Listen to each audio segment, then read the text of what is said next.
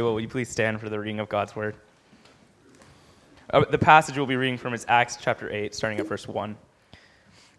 And Saul approved of their killing him. On that day, a great persecution broke out against the church in Jerusalem, and all except the apostles were scattered throughout Judea and Samaria. Godly men buried Stephen and mourned deeply for him. But Saul began to destroy the church. Going from house to house, he dragged off both men and women and put them in prison. Those who had been scattered preached the word wherever they went. Philip went down to a city in Samaria and proclaimed the Messiah there. When the crowds heard Philip and saw the signs he performed, they all paid close attention to what he said, for with shrieks impure spirits came out of many, and many who were paralyzed or lame were healed. So there was great joy in that city. Jumping down to verse 26. Now an angel of the Lord said to Philip, "Go south to the road, the desert road, that goes down from Jerusalem to Gaza." So he started out, and on his way he met an Ethiopian eunuch, an important official in charge of all the treasury of the Kandake, which means queen of the Ethiopians. This man had gone to Jerusalem to worship, and on his way home was sitting in his chariot reading the book of Isaiah, the prophet. The Spirit told Philip, "Go to that chariot and stay near it." Then Philip ran up to the chariot and heard the man reading Isaiah the prophet. "Do you understand what you are reading?" Philip asked. "How can I," he said, "unless someone explains it to me?" So he invited Philip to come up and sit with him. This is the passage of Scripture the eunuch was reading. He was led like a sheep to the slaughter, and as a lamb before its shearer is silent, so he did not open his mouth. In his humiliation he was deprived of justice. Who can speak of his descendants? For his life was taken from the earth. The eunuch asked Philip, "Tell me, please, who is the prophet talking about, himself or someone else?" Then Philip began with that very passage of Scripture and told him the good news about Jesus. As they traveled along the road, they came to some water, and the eunuch said, Look, here's water. What can stand in the way of my being baptized?" And he gave orders to stop the chariot. Then both Philip and the eunuch went down into the water, and Philip baptized him. When they came up out of the water, the Spirit of the Lord suddenly took Philip away, and the eunuch did not see him again, but went on his way rejoicing. Philip, however, appeared at Azotus and traveled about, preaching the gospel in all the towns until he reached Caesarea. May God bless the reading of his word. Amen.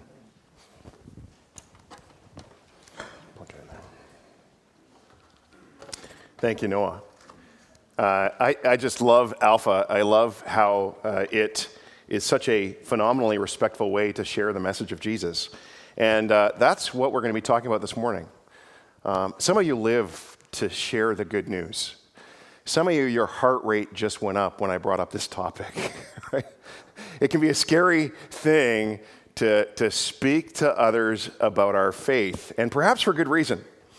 Hopefully the following has never happened to you. Let's watch a scene I've shown some of you before, but it's a scene from a kind of a silly film, Nacho Libre, where the main character is a Spanish wrestler priest, if you can all imagine, sort of a monk character, and he thinks it's a good idea before the next wrestling match to convert his partner, his wrestling partner, to Christianity. So let's watch the scene.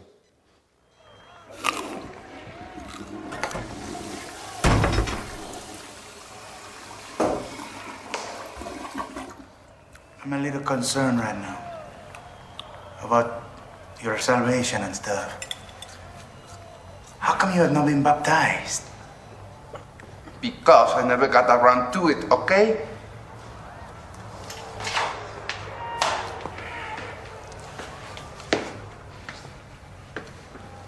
I don't know why you always have to be judging me.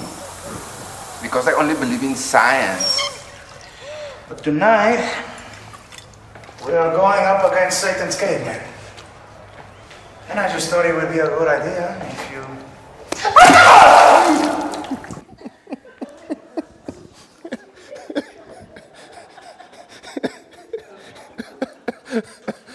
Now, hopefully that has never happened to you. Hopefully you have never done that to anyone else. By the way, we don't baptize like that here at Hillside. Maybe we'll start. But as we've been looking at the early church through the book of Acts, one of the sort of threads that we see throughout the entire book is the message of Jesus continues to spread. I mean, it says that people were daily added to their number. They were growing. There was this expansion of the kingdom of God. And you know what's funny is the early church didn't really have programs for this. Imagine a day when Nicky Gumbel did not exist. And there was no Billy Graham. There was no big crusades. There was none of that happening in those days. But God, we see how in Acts, God opened up opportunities and they found themselves telling others about Jesus, making announcements to the people they met of the good news.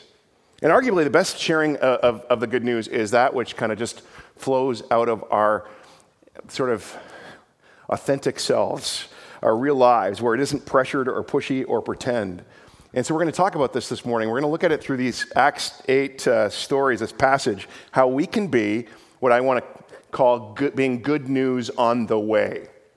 Before we dig in, why do we tell others about Jesus? Why do we tell others about Jesus? There are some pretty compelling reasons. The foremost is that Jesus commands us to. One scholar suggests that 1,514 times is the word go used in the Bible. And 233 times in the New Testament is the word go used. Go. And Jesus tells us to go to the lost sheep of Israel, to go and invite all you can, and go and make disciples, Jesus said. Jesus urges us to go and share the good news. We also go because Jesus, he urges us to go, but also because people desperately want to know, need to know. As Nicky Gumbel suggests, he says, if we were in the Sahara Desert and discovered an oasis, it'd be extremely selfish of us not to share the news of that oasis with other thirsty people. I had an appointment with someone not too long ago where they're kind of just starting out on their journey of faith, and they confessed to me, they said, I have all of these good things going on in my life. I have good parents, and I have a great job, and I have great friends, and it still doesn't feel like enough. And Tom Brady, famous quarterback of the New England Patriots. They call him the GOAT now, greatest of all time. And Tom Brady being interviewed a few years ago by 60 Minutes, and he basically confessed this in the interview. He said, why do I have these Super Bowl rings and still think there's something greater out there for me? A lot of people would say, this is what it is. I reached my goal, my dream, my life. Me, I think, it's got to be more than this. I mean, this can't be what it's all cracked up to be. I mean, a guy who's got everything and goes, it's not quite what I'm looking for. I still haven't found it. I think people are really thirsty for the truth. We also tell others the good news because it's natural to want to share good news. My nephew, my first niece or nephew on my side, is expecting, and on Thanksgiving weekend this year, they went through elaborate measures to let us know about this baby that was to come. And so the great excitement, and it's just the most natural thing. It bursts forth good news. And as we continue to discover the good news of Jesus, it's the most natural thing in the world to want to share it with others, to share the hope that we found in him. There are good reasons to share this good news, but how do we share it? Well, there's some good guidance here in Acts 8 as to how this works, how we can participate in God's mission to the world. First thing I want to point out to you is the context that we read in the beginning verses. We've had the end of Stephen's story. Stephen, who has just been stoned to death, martyred for his faith. And you got this transition. You got the beginning of Saul's story. And it oddly begins with this one line that says, and Saul approved of their killing Stephen. And then we kind of go on and read this fairly poignant passage. Listen to this again. On that day, a great persecution broke out against the church in Jerusalem, and all except the apostles were scattered throughout Judea and Samaria. Godly men buried Stephen and mourned for him. But Saul began to destroy the church. Going from house to house, he dragged off both men and women and put them in prison. Those who had been scattered preached the word wherever they went. A lot packed into those first verses. A great persecution, it says, broke out against the church. The picture we get in verse 3 is Saul kind of leading this, imagine a Gestapo-like squad going door to door and dragging these, what would be brand new followers of Jesus, from their homes and putting them in prison. And I'm related to somebody who had a mob come down the street and drag people from their homes. It's not a pretty image. And I can imagine the response of the people, the other Christians, as word spread. These arrests are taking place. Saul is doing this. What happens? They flee. They leave to the countryside. They move to other towns. It was the first century refugee movement. I mean, we think refugees are kind of a new thing in our day. No. It's been happening. Every time violence occurs in the world, people often do the natural thing and flee. The surprising thing is that this does not stop the message of the gospel. In fact, Howard Marshall says, the scattering of the Christians led to the most significant step forward in the mission of the church. He'd say, one might suggest that it required persecution to make them fulfill the implicit command in Acts 1:8. Acts 1:8 being those words of Jesus saying, you will be my witnesses in Jerusalem, Judea, and Samaria, and to the ends of the earth. I get a few things from that. God can work through anything. He can work through really difficult circumstances. In fact, in the world today, it's remarkable how even as persecution happens in places like Iran, we talked about that a couple weeks ago, the church is exploding in Iran as Christians. It's one of the most difficult places on the planet to be a Christian. I think of China, where just early January, bulldozers came in, by the paramilitary police came in and basically dynamited the largest church in the country. 50,000 believers part of that church. And you kind of go, oh, man, that's going to stop the church there. And I'm going, the devil never learns, does he? You turn up the heat, and it seems like the church just multiplies and grows. It's us here in North America where we have fairly comfortable faith that we actually struggle with actually growing our faith. I'm not wishing, by the way, persecution on anybody. I think of the Syrian refugee crisis. I think of Muslims that are fleeing their home. Lots of Christians have had to flee Syria as well, by the way, but I think of Muslims who have fled and how in refugee camps they've heard of Jesus for the first time. And I had the privilege of attending Bible studies in Lebanon last year where these young Muslim background believers were learning about Jesus because of this terrible thing that had happened to them. But God can use anything, it turns out. And we also learn there's this resilience to the gospel. Part of what makes the good news so good, part of why we would want to share it, is because when times are toughest, that's when God really does show himself most faithful. His love, his love for us, his life in us is an anchor for us that will see us through any difficulty. Anybody experienced his presence in a profound way when you've been in trouble? Anyone? Yeah, I know it. Billy Graham, again, what a great saint. I mean, when I heard the news this week that he was gone, I kind of thought, it feels like the world should have him in it still. Like, it doesn't feel right that he's gone. He's been present through my whole life. And Billy Graham, famous for being a messenger of good news to our world, preached to hundreds of millions in person, and then many, many more through televised means. But I like how he said this. He says, I've read the last page of the Bible. It's all going to turn out all right. What encouragement for people going through difficulty or persecution or trouble. Now we get to Philip's story. Like Stephen, he was one of the 7 leaders chosen by the apostles to bring leadership in the church. And we see in verses 5 to 8, God works powerfully through Philip. It's interesting. I thought it's amazing that these guys, Philip and Stephen and the others, were kind of raised they were like given deacon ministry to serve in the church, to serve the widows and the poor and those. But I mean, it's obvious that these guys were anointed by God for so much more. Signs and wonders and all that stuff is following Philip. And then we get to this really great good news encounter of Philip. We see it in verse 26. And I think there's great lessons in the story as we seek to share Jesus.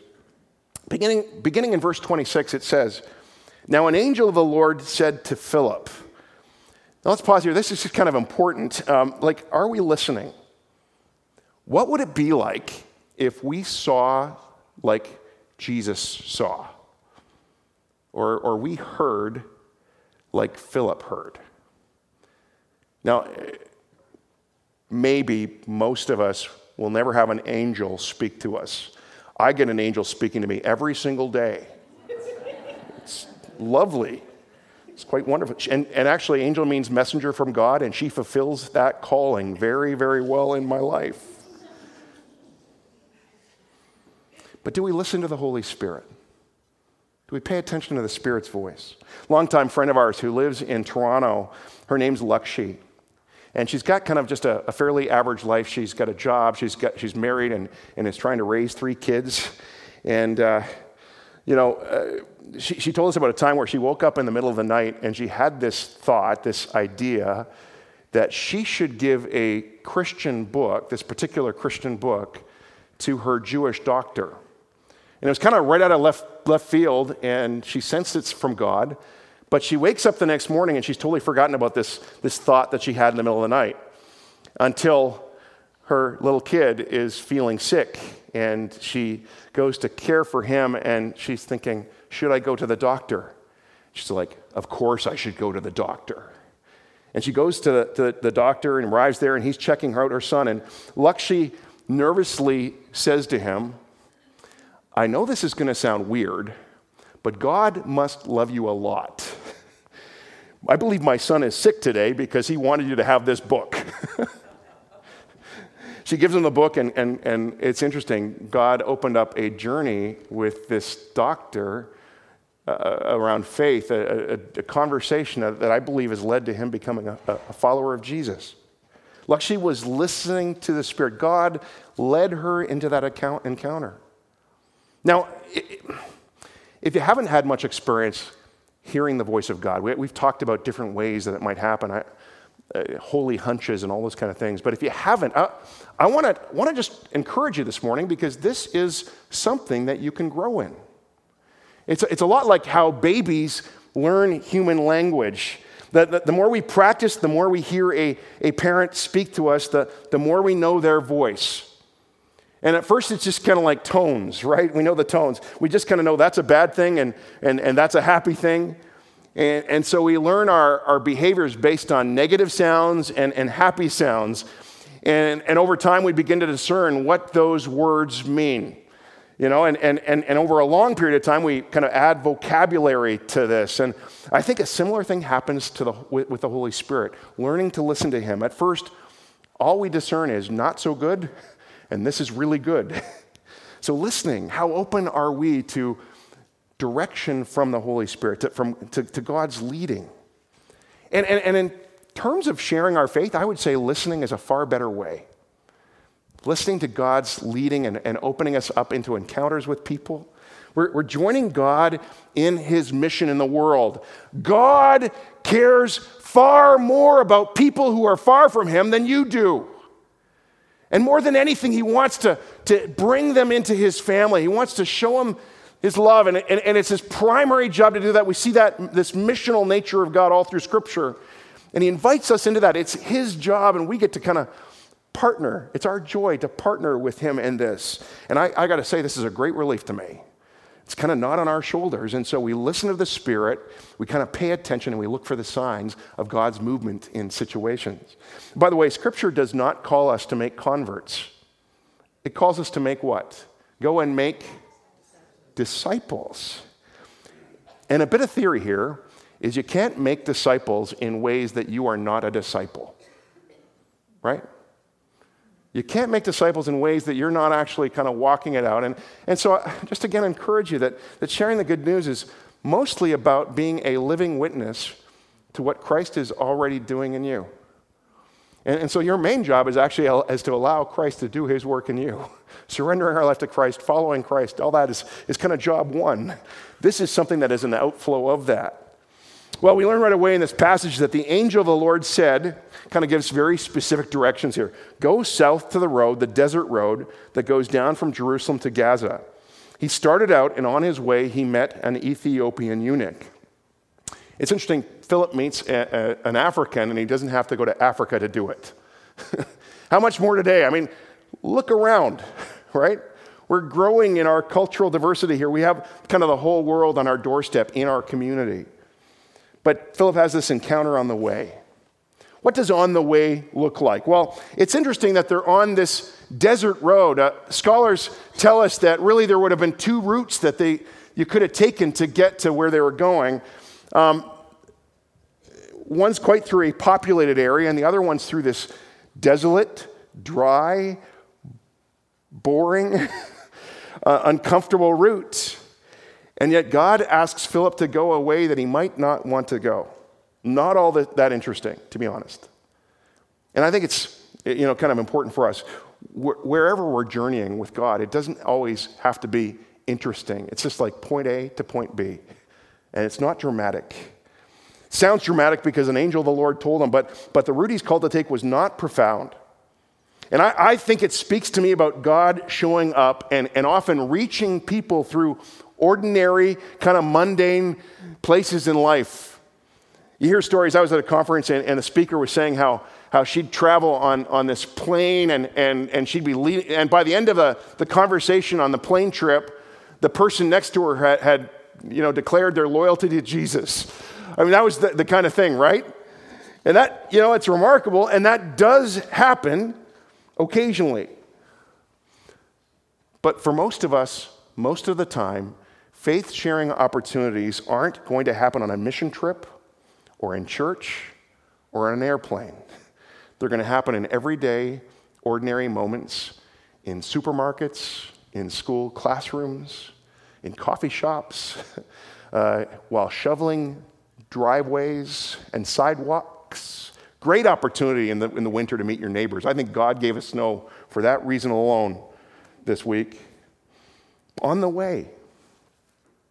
Tony Campolo tells a story of a Christian colleague of his who had a PhD in English literature who kind of left that to become a mailman. And Tony was concerned for him and months later kind of went to his apartment to find out how he was doing and maybe even to persuade him to come back to academics. And here's how Tony describes the encounter.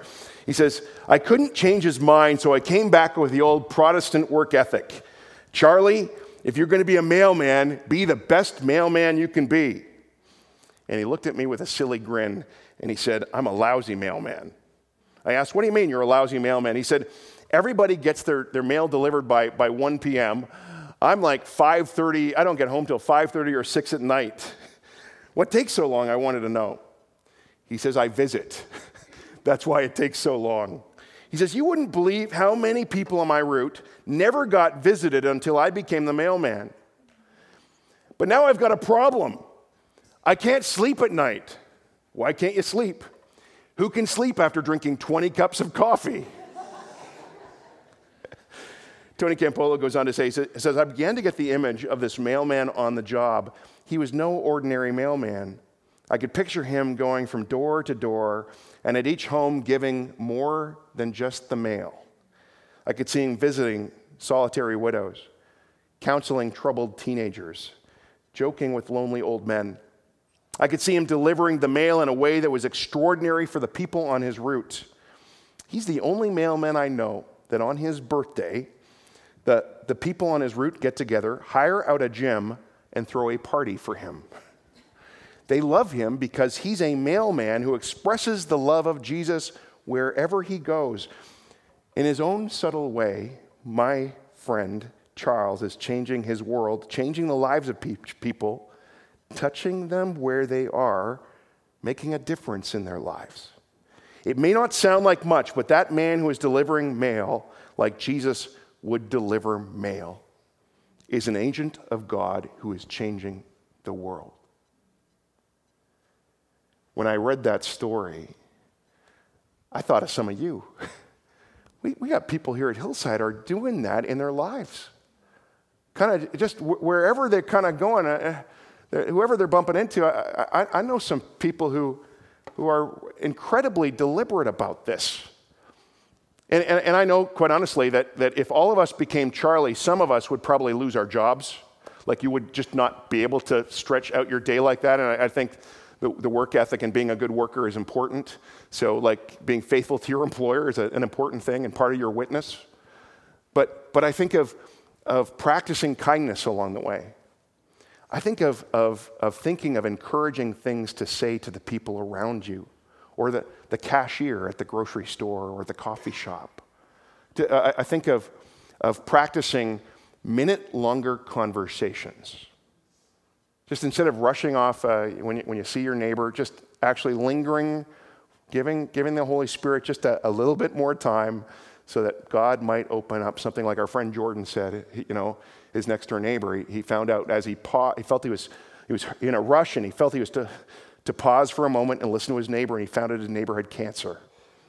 That diagnosis doesn't come out in an instant.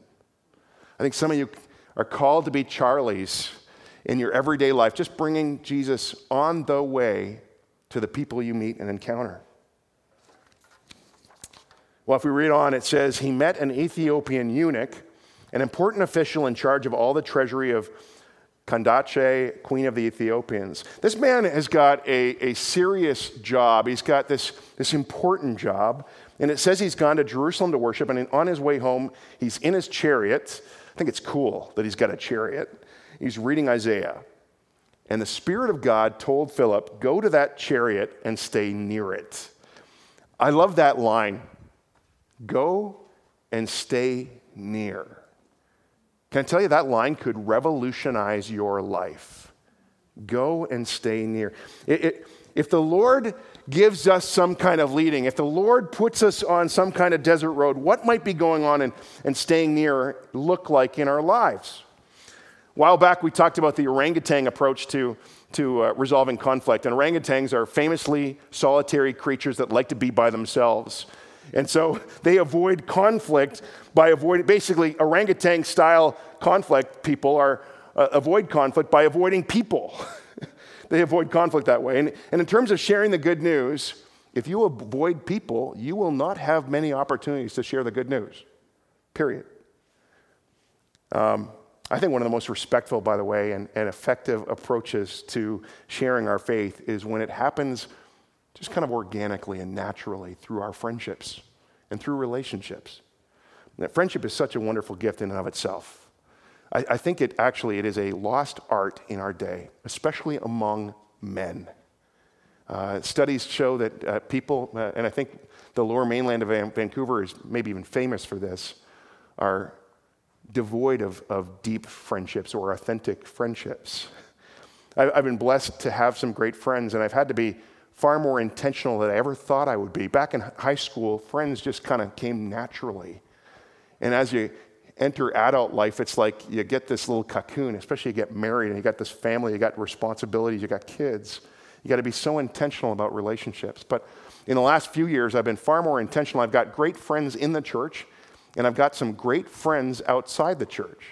Used to be I had no time because I was so busy with church life that I had no time for friends outside the church.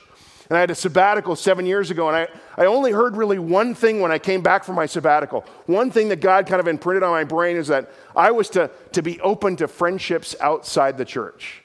And I didn't even have to try. God opened a bunch of doors, and now I can say I got some really solid, exceptional friends who are not part of this church. They're not part of the family of God. By the way, that's why we're kind of trying to do simple church here as a church, like trying to not get over busy with programs, because we believe that you ought to be freed up. You ought to be not so busy with church that you actually have some time to build some friends outside the church, to actually fulfill the mission that God calls us to do. Can I tell you one thing that is maybe frustrating about this approach to sharing our faith? It's just the waiting. It takes time. About 6 years ago, I fell into a friendship with a retired guy who's in his 80s. He's this awesome fellow. I've told some of you about him before. He's the guy who at the local coffee shop calls me preacher man. And I love this dear friend. And we've been down to one car in recent weeks. We had a mishap, and so we've been trying to make a way. And if I'm at the coffee shop in the morning and he's there, he says, "Preacher man, do you need a ride today?" And so I've been getting rides to church on occasion by my friend. But over the last 5 or 6 years, he and I and a bunch of us, Angel and I have been into their home about probably a dozen times celebrating birthdays. And the larger group, we've been out to dinner at restaurants and pubs, having meals about 10 times a year, celebrating each other's birthdays. And here's the thing. I've invited my friend to church countless times. And countless times, it seemed like that invitation fell on deaf ears. And then a few weeks ago, it's my dear wife, messenger from God girl, who actually invited his wife. And last week, they came to Alpha for the first time. And talking to my friend's wife this week, she said on the phone to me, she said, "Coming to the dinner that you put on at your church last week might be one of the best decisions I've made in my life." That's what she said. And apparently from the group, tears running down their faces as Nikki Gumbel was sharing about the good news that we can be forgiven of our sins. Tears as they hear this message. But years of what seemed like nothing, and then God opens up that thing. By the way, I don't view my friends as projects. I don't think of them as, I'm just getting in this friendship because I want to take them here. I just think we are called to go out into the world, and on the way, we're called to go and stay near. And when God calls us to go and stay near with someone, it just means this loving persistence. And if you love these people, you're going to want to share with them the love that you discovered, the hope that you found in Christ. Amen? Well, the text says that the Ethiopian had gone to Jerusalem to worship. He's already converted to Judaism, and there's a reason he's gone to Jerusalem. He's not just wondering, he's already believing. Something is kind of already going on with this guy. In a Jew's eye, he is a Gentile, though. And if we really get into it, he's described as a eunuch. How Philip knew he was a eunuch, we do not know. He might have been a eunuch, a person that had actually been castrated, or it might have been just a title. But if he was physically a eunuch, in terms of the Jewish faith, he's already kind of eliminated from the possibility of full conversion to Judaism. He's unclean, he's mutilated. He doesn't get to go into the normal court of worship. He's on the outside, and really he's on the outside. At the same time, we find out that this guy's educated, he's smart. We know this because he's not only reading Isaiah, he's reading Isaiah in what would be a foreign language to him. And we're told he's running the treasury of the queen. I mean, so that we know he's powerful and he's rich. And the point is, this is not a regular encounter. And so when I talk about good news on the way, it's not every day that God is going to lead you to a conversation with an important government official. But there are moments where the Spirit of God will call you to be near someone who is in an unusual circumstance, making an announcement of good news to someone who is not at all like you. I think of Angel again in her relationship. She's an accountant, and she's got several clients who would fit in the fabulously rich category. They just live the sky is different in their world economically. They do anything they want whenever they want to do it. And yet I think of how Angel, as she served them as their accountant, how God over years has given her phenomenal opportunities to speak hope and life into their lives, even though they're very, very different than us. In this text, Philip's sharing of the good news with someone so different from himself. I think he could have excused himself from it in some way. And lest we think that we bring the gospel just to people like us, that like the same things, that are from the same cultural background, the same age, the same socioeconomic background, you never know who God will put in your path. And so be open to whoever it might be that God leads you to. And I'd say this required some serious courage on Philip's part to approach a person of status like this. He's likely got guards there. We don't know this, but if he's in charge of the queen's treasury, we assume so. But Philip's asking a question. He's interrupting. And then he waits for the invitation of the other. The guy says to him, "How can I," he said, when Philip says, "Do you know what you're reading?" "How can I unless somebody explains it to me?" So he invited Philip to come up and sit with him. Wait until we're invited to come and sit with. This is important because otherwise, how would you like it if I push my faith on you? Right? We find people who are so hard-hearted in our day to the gospel, and we wonder why. It's not so different than when a telemarketer calls and tries to sell you something that you don't want or you're not interested in, and then you feel guilty hanging up on them after, right? Don't you? But this is what we can do, is make people hard-hearted by being insensitive, hardened with the good news because we push where we don't want to go.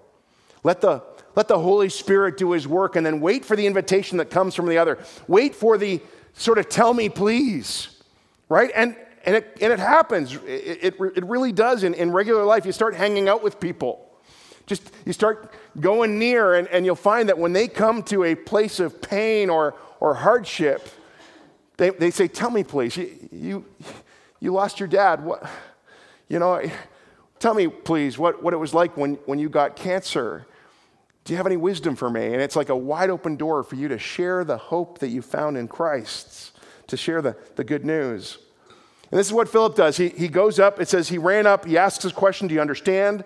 The eunuch invites him up, and then he realizes the passage that he's reading is from Isaiah. And then the guy asks the question, who's the prophet talking about? Is he talking about himself, or is he talking about someone else? It's a great setup here. And then it says, then Philip began with that very passage of Scripture and told him the good news about Jesus.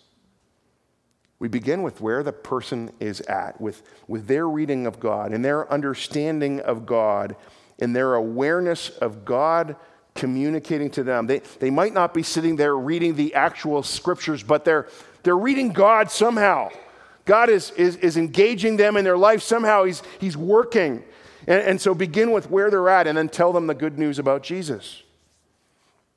We don't know how long Philip's conversation with the eunuch was, but we know it must have included some discussion about baptism and repentance and about surrendering one's life to Jesus, because when they saw water, the eunuch asks, is there any reason why I should not get baptized? And Philip says, sure. And he takes him, and hopefully a little bit more respectfully than Nacho Libre, he takes him and he baptizes him, and then Philip is gone. He's on the way to somewhere else. And it says, and I love this line, the Ethiopian went away rejoicing. Do you know when rejoicing happens? When someone turns their life to faith. We're told in Scripture that there is great rejoicing. Heaven throws a party anytime someone says yes to Jesus. It says, what's really kind of cool about this, tradition tells us that the queen of Ethiopia was converted to Christ through the eunuch's testimony, and that used her position of influence to share Christ with her native country and also the surrounding countries.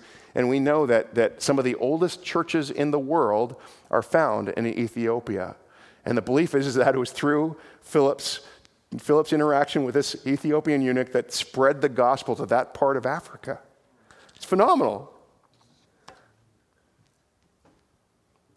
So being good news on the way for us means being a disciple of Jesus, a follower of Jesus, just learning to follow him. Somebody described the Christian life as being, and this life of sharing the good news, as being like jumping on a trampoline, and you're propelled by this force, this unseen force, and you're leaping and you're experiencing life as we're meant to be, and it's inviting somebody else to get up on the trampoline with you.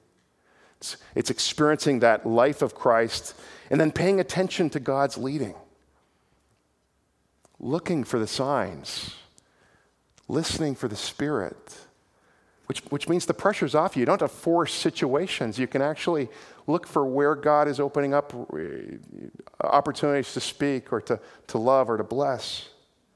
It means joining God in his work that he's already doing. He's already begun a story in someone's life.